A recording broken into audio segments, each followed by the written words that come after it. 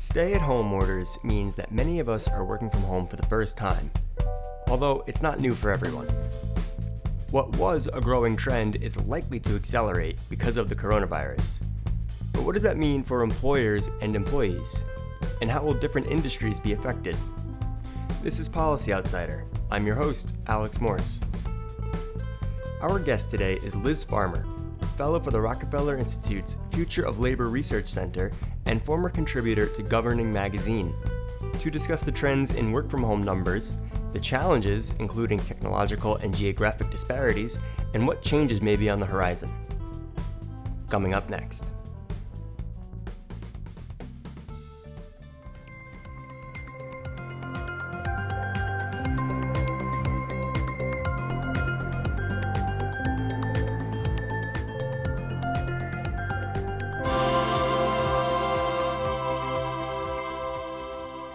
Hey Liz, thanks for joining me today. Thanks for having me. I'm glad you're on because I want to talk about a piece you wrote for the Rockefeller Institute on how the coronavirus will likely lead to an increase in work from home. My understanding is you've been working home for a while now, so this isn't a totally new experience for you. Right. It's not. The idea of working from home isn't new, although I will say working from home with a 6-year-old, definitely new. I'm sure that's a challenge. I know I've got family who are in the same predicament, but maybe you'll have some tips for us at the end of the podcast to improve our work from home experience. I would be happy to impart whatever I can. So moving on to what's going on in the United States, we'll be hearing this term a lot over the next few months, probably years.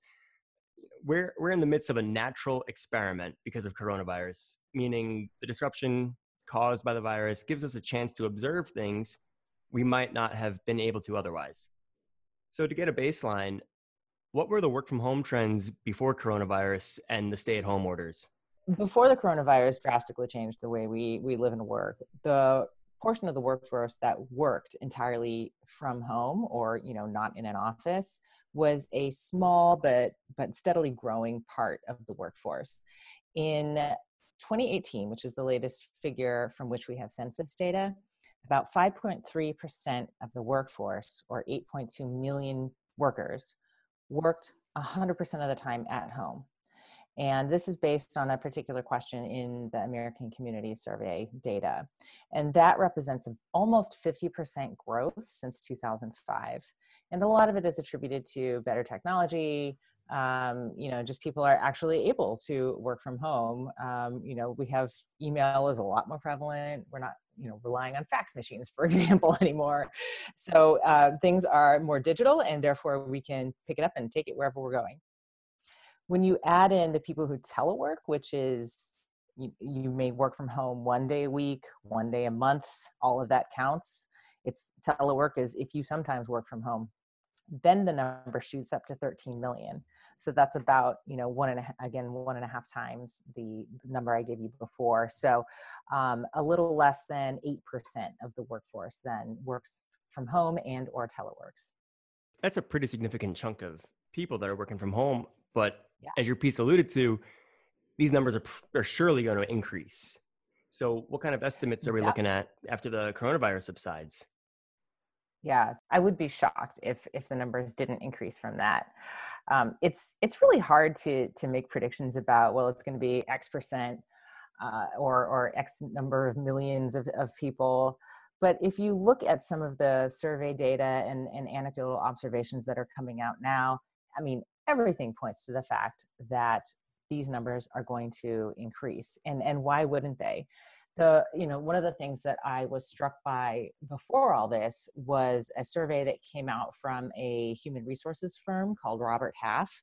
And they did a bunch of, employee and employer questions on remote work and why do you do it? Why don't you do it? And one of the things that struck me about that was employers are increasingly allowing people to telecommute. But even among those who have the choice, 1 in 4 workers don't take it. And the main reasons are they think they don't have the technological capabilities to do so, and they're afraid about that their productivity will go down.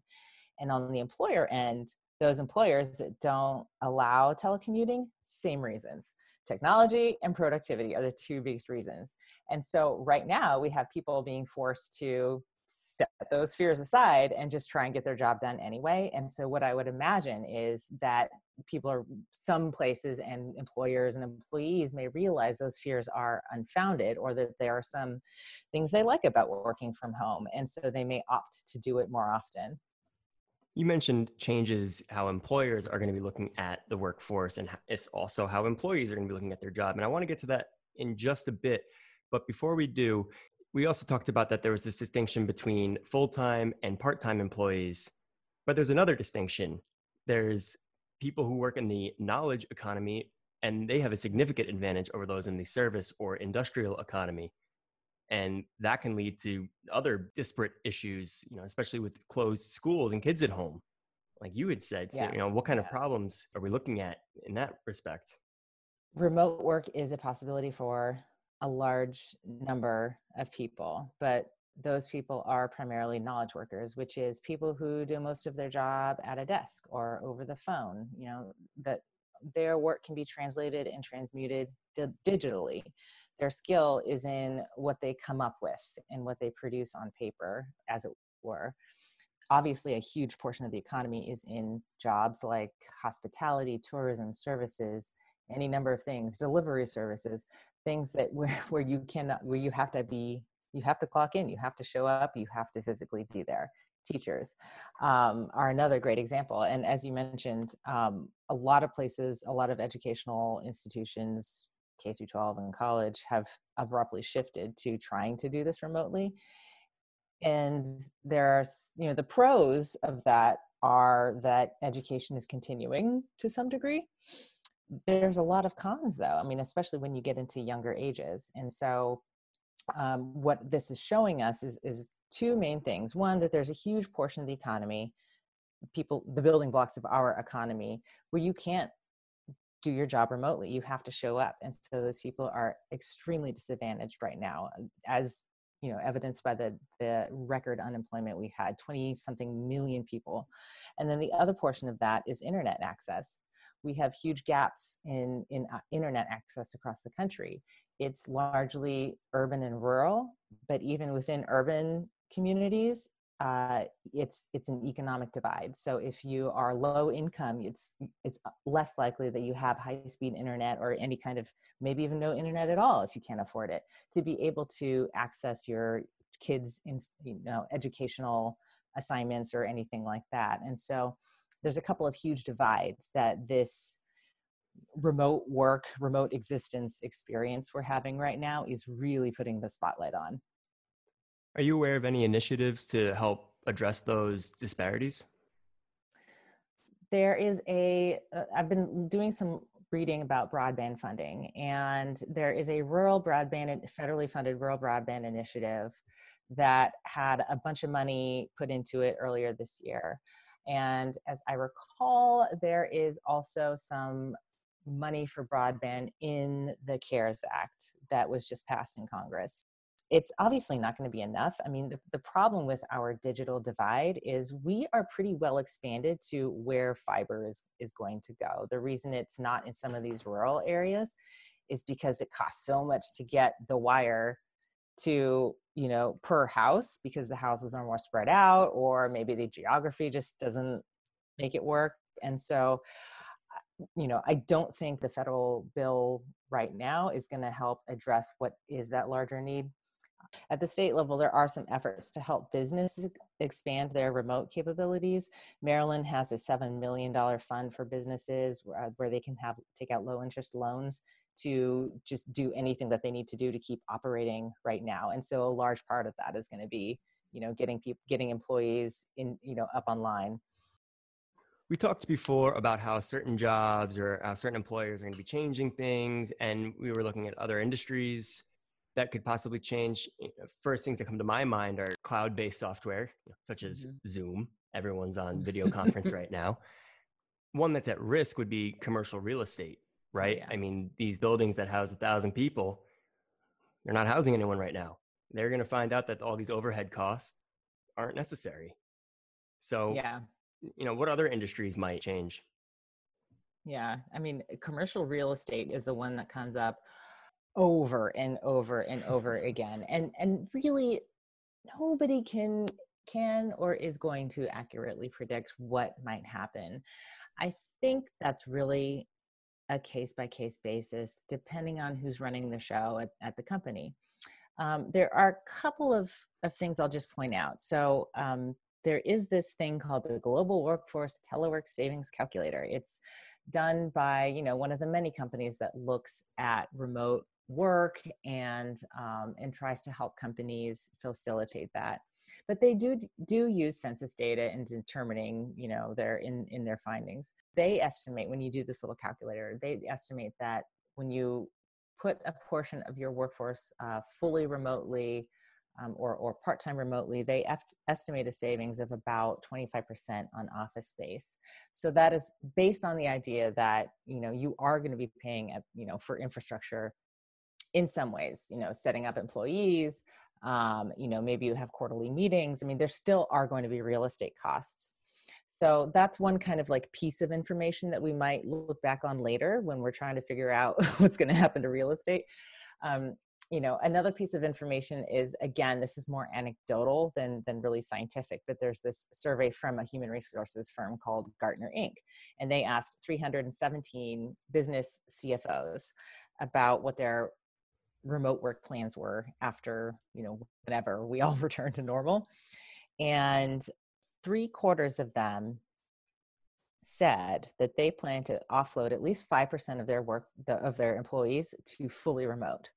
And then kind of the one that held the most seemed the meatiest for me was 1/4 of these CFOs. So, less than 100 said that they were going to put 20% of their employees to fully remote. And so again, anecdotal, not scientific, but it gives you a glimpse of, what companies are looking at in the future. And we can't say really how much in real estate that they're going to save, but it really should sound off alarm bells for like you mentioned, those big, huge office buildings with just, a sea of desks in front of you. I think that sort of model, companies are going to find that fewer workers need to come in all 5 days a week. And so why shouldn't you save some money by downsizing? That has ripple effects on public transportation in terms of ridership. That has ripple effects on, in a good way, potentially, on the environment in terms of lowering carbon footprints. Thinking about the healthcare industry right now, like I know, me being one of these people, I have done a teledoc appointment for the very first time. I had the option to do it before, but I was like, no, that's weird. I'm not going to do it. But now every place is doing teledoc, right? And so things like that, you're going to see just people haven't done stuff just because it's weird, it's new, it's different, but now we're being forced to do it. And we might keep that, post-COVID crisis. So basically, like everything else in life right now, we know things are going to change. We just don't know to what extent. Bingo. Sorry, I can't be more helpful. No. This is what we need to know. Knowing what you don't know is half the battle. Yeah. I mean, I certainly think, if you're a public transportation planner, if you work in the real estate industry, it really, every industry we possibly can think of is being affected like this, from food service, especially delivery. I mean, I could go on and on, but the point is, as you mentioned at the beginning, we are in the middle of this very large, very forced experiment. So whatever industry people are in, there's tons of data to collect right now. And then how you're able to use that afterwards is going to be, I think, subjective depending on each business, each sector. A lot of that kind of depends. But I think right now it's important to know that we are getting some really, really good information in certain ways. I don't mean to gloss over the rest of what's going on right now, but in terms of remote work and being experimental, there's a lot of interesting things right now that I hope people are keeping track of. Yeah, you're right. I mean, this is all going to be really valuable data that is going to inform our decision making and our policies for years. With that said, let's go back to tips to help us work from home. What are some steps that we can take to help improve our work from home experience? So I would say, the most important first step for anyone is to figure out where can they really get the value out of having a quiet space. I'm assuming it's a quiet space to work and to concentrate, because that's why you want to be at home. And I say all that with with very strong knowledge that, that's not possible for some people right now, because this little, situation that a lot of us are in right now is not a normal work from home experience. If you have someone at home that you're caring for, or just any, we're all under stress. We're all just feeling a lot of things that we don't normally feel. So, everything I'm saying is with the asterisk of in a normal world, not in this one. But the other important thing, and this does apply no matter what world you're living in, is having a separate space for your work stuff. My computer, for the most part, lives in one part of the house, and it's on the dining room table. We also eat there, but it stays there, all folded up, and that's my workspace, and it doesn't move except on special occasions. And so I think really having a physical space and then a mental space. I don't check my work email at night, or I really try not to, unless I've had something going on that day where I feel like I haven't been able to. That just, really, being able to compartmentalize it's a skill. And once you acquire it, it makes working from home a much more efficient process. And then you get to do the fun things, like whatever it is you like doing, going in the garden, taking the dog for a walk. I mean, there's so many benefits to the time saved that you get from working at home that you can use to fulfill your life in so many more meaningful ways. I'd like to thank Liz once again for sharing with us the insights into the growing trend of work from home and how coronavirus will likely accelerate that trend.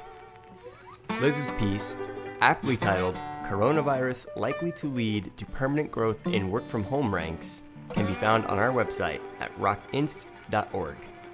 Next week, we'll have returning guest Dr. Lee Wedenoya to talk about the impact coronavirus is having on education and what policies can help students and families stay on track. I'm Alex Morse. Until next time.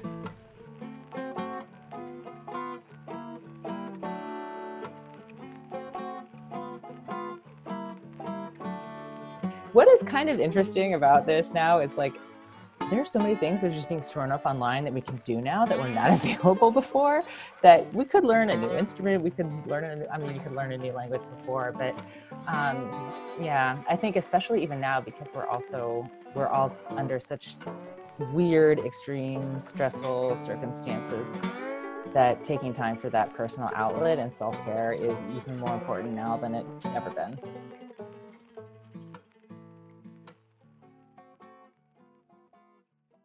Policy Outsider is presented by the Rockefeller Institute of Government, the public policy research arm of the State University of New York. The Institute conducts cutting-edge, nonpartisan public policy research and analysis to inform lasting solutions to the challenges facing New York State and the nation. Learn more at rockinst.org or by following Rockefeller Inst, that's INST, on social media. Have a question, comment, or idea? Email us at communications@rock.suny.edu.